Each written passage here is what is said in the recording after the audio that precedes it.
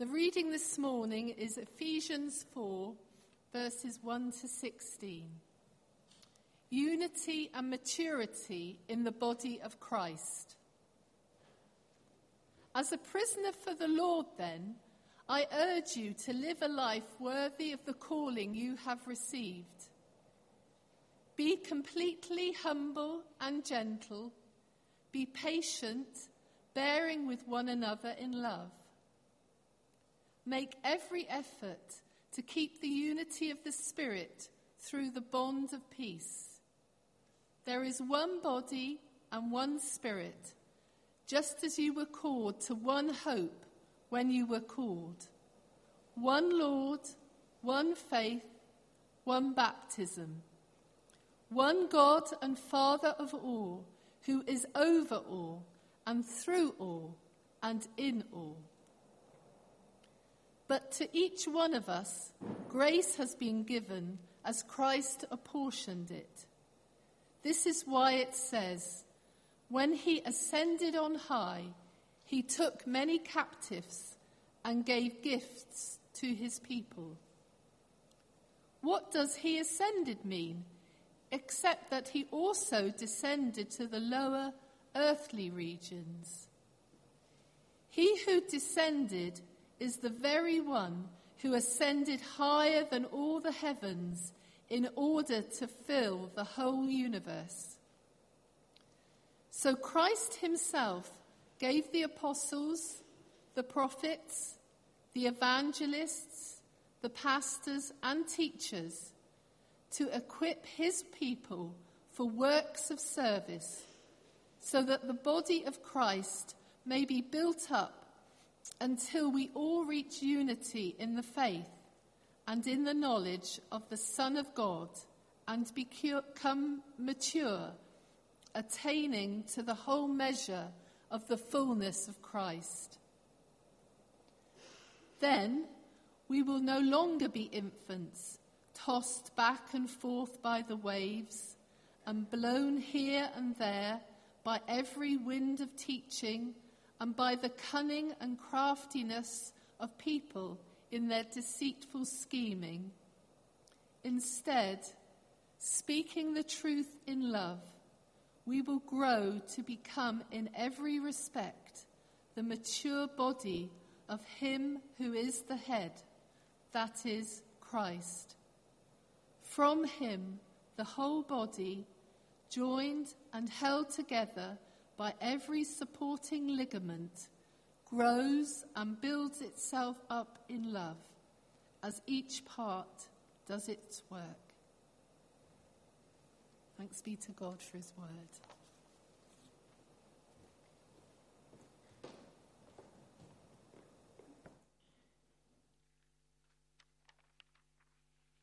Good morning, everyone. As Nick mentioned earlier, my name is Tim, if you don't know me. I'm one of the elders here, generally found on a Sunday morning at the back, looking after the tech, but sometimes I'm allowed to come to the front. In 2005, the website Ship of Fools, which some of you may know, ran a competition to find the best Christian joke, and this was the winner. It's a little bit American, but you'll get the point. I was walking along a bridge one day, and I saw a man standing on the edge, about to jump. I ran over and said, "Stop, don't do it." "Why shouldn't I?" he asked. "Well, there's a lot to live for." "Like what?" "Well, are you religious?" He said. "Yes." He said, "Me too." "Are you Christian or Buddhist?" "Christian." "Me too." "Are you Catholic or Protestant?" "Protestant." "Me too." "Are you Episcopalian or Baptist?" "Baptist." "Yeah, wow, me too." "Are you Baptist Church of God or Baptist Church of the Lord?" "Baptist Church of God." "Me too." "Are you Original Baptist Church of God or are you Reformed Baptist Church of God?" "Reformed Baptist Church of God." "Me too." "Are you Reformed Baptist Church of God, Reformation of 1879 or Reformed Baptist Church of God, Reformation of 1915?" He said, "Reformed Baptist Church of God, Reformation of 1915. So I said, "Die, heretics, scum," and pushed him off.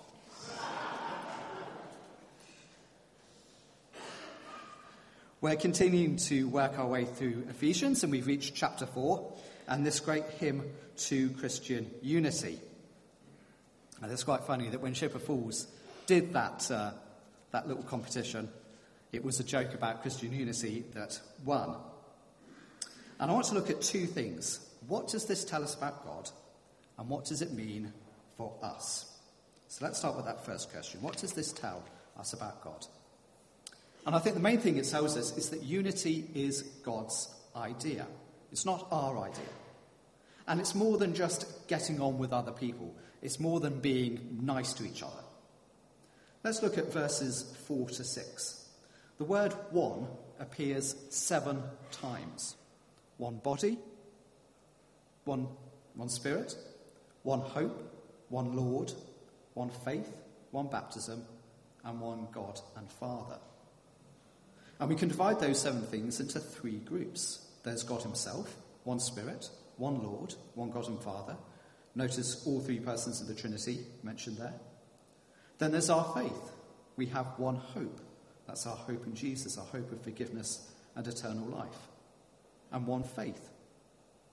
And thirdly, there's the church. One body, one baptism. So with baptism, what Paul is saying is that if you're baptized into one congregation or local church, then you're baptized into the whole church of God. So it's a statement about the oneness of the church.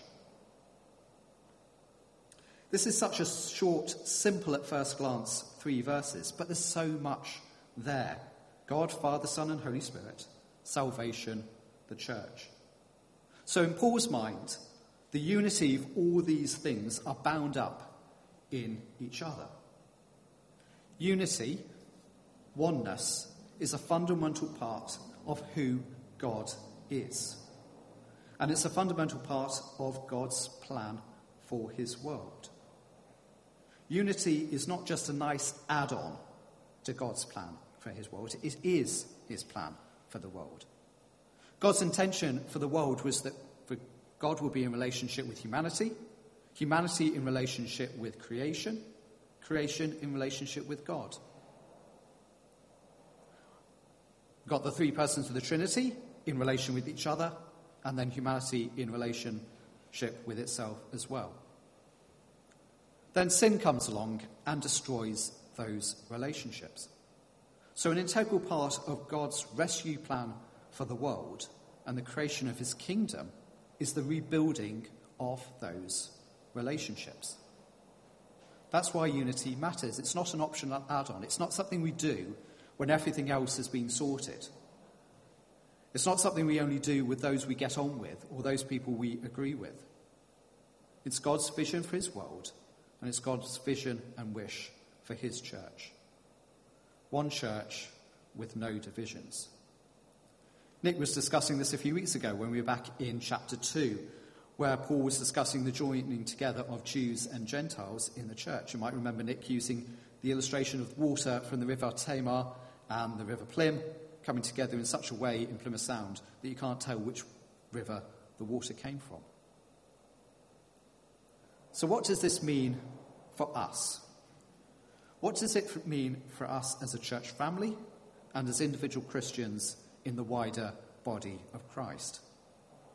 Well, in verses 11 to 16, Paul gives us some thoughts. But before that, I just want to mention one point. This letter is what biblical scholars call an occasional letter. It's a letter written for an occasion.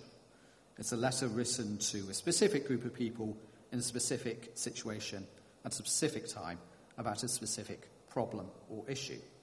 This is not Paul's complete and universal guide to Christian unity.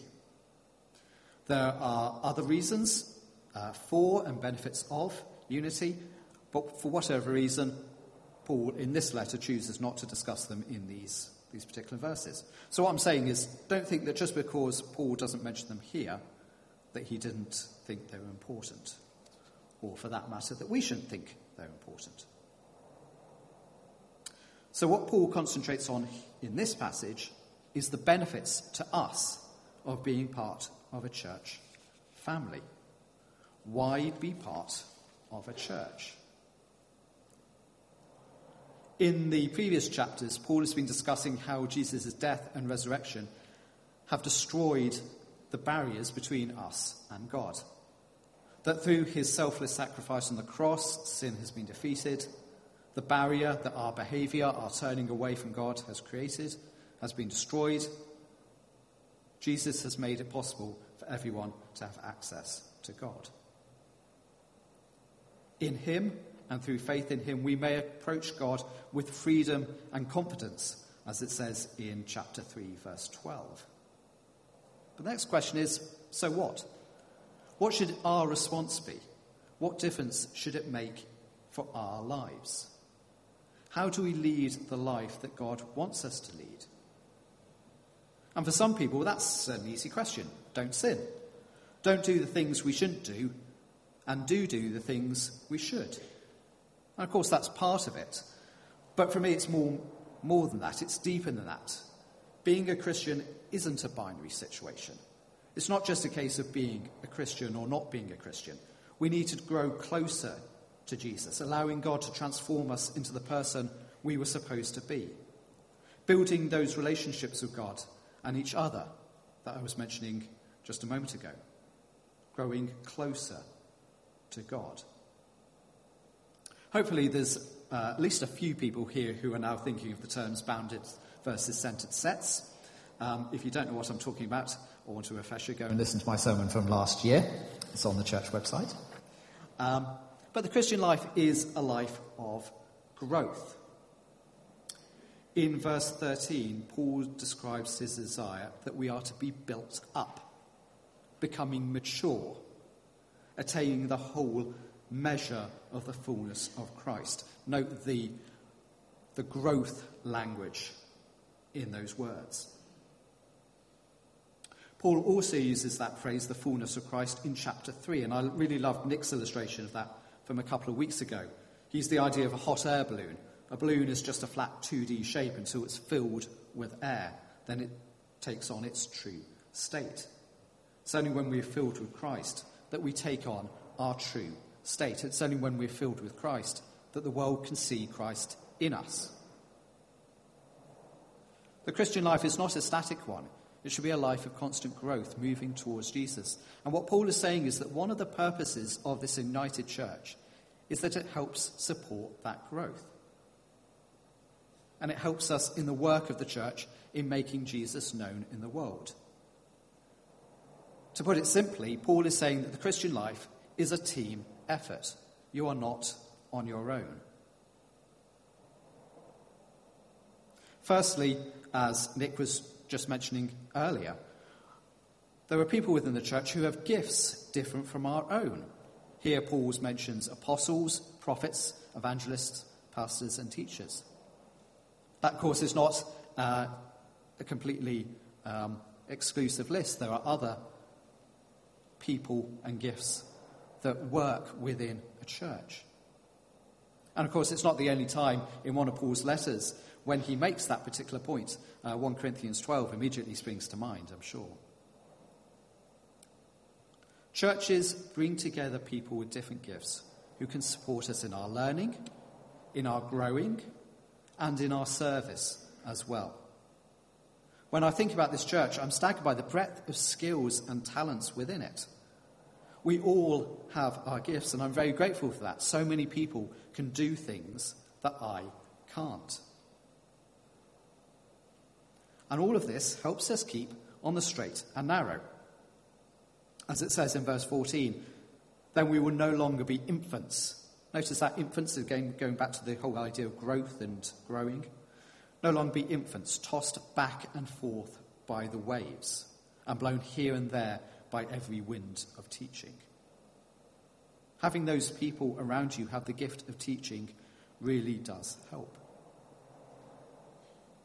But also just having people around you who set a good example, who you can use as inspiration. And sometimes we talk about peer pressure, don't we? Normally when we're talking about teenagers and teenagers doing things that they maybe shouldn't be doing. But peer pressure can be a good thing sometimes. What sociologists call social pressure.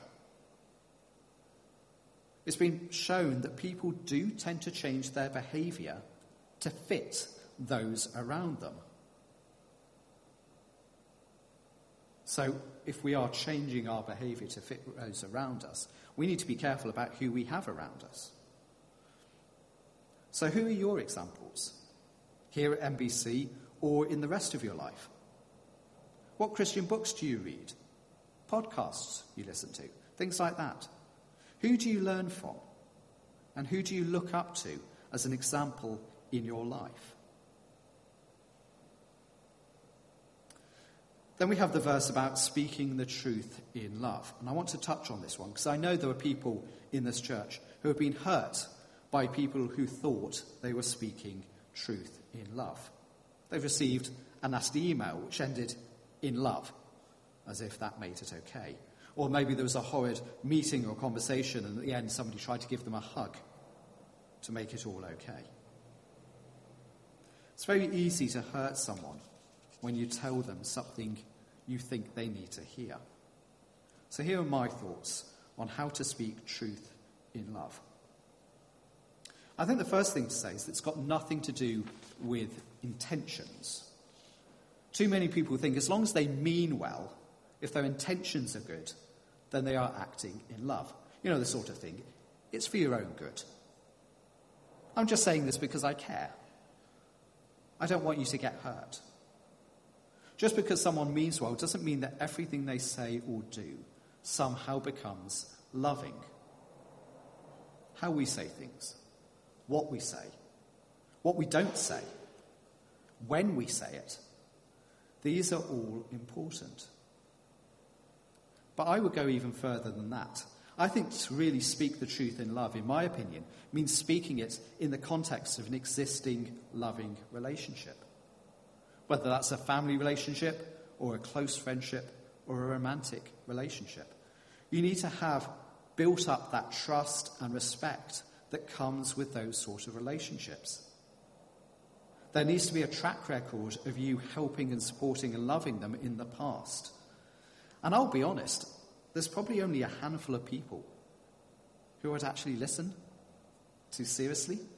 Only a few people who would say to me, if they said to me, Tim, I think you've let yourself down and you've let God down there, that I'd actually probably take that really seriously. I could probably count them on maybe one hand, maybe two. I mean, most people, if I'm completely honest, if they came up to me and said something like that, I'd probably say, mind your own business. Just being honest. A couple of little disclaimers to add there. Firstly, this is to do with personal behaviour that's between an individual and God. If someone's done something that's personally hurt or damaged you, then you have every right to call them out on that. And there's a process in 1 Timothy for that. Something Paul suggests. And secondly, if somebody's in a position of leadership in a church and there is some problem with that leadership, then it's appropriate to criticise them for that.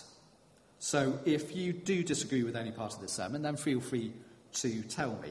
That does come with the territory of standing up here.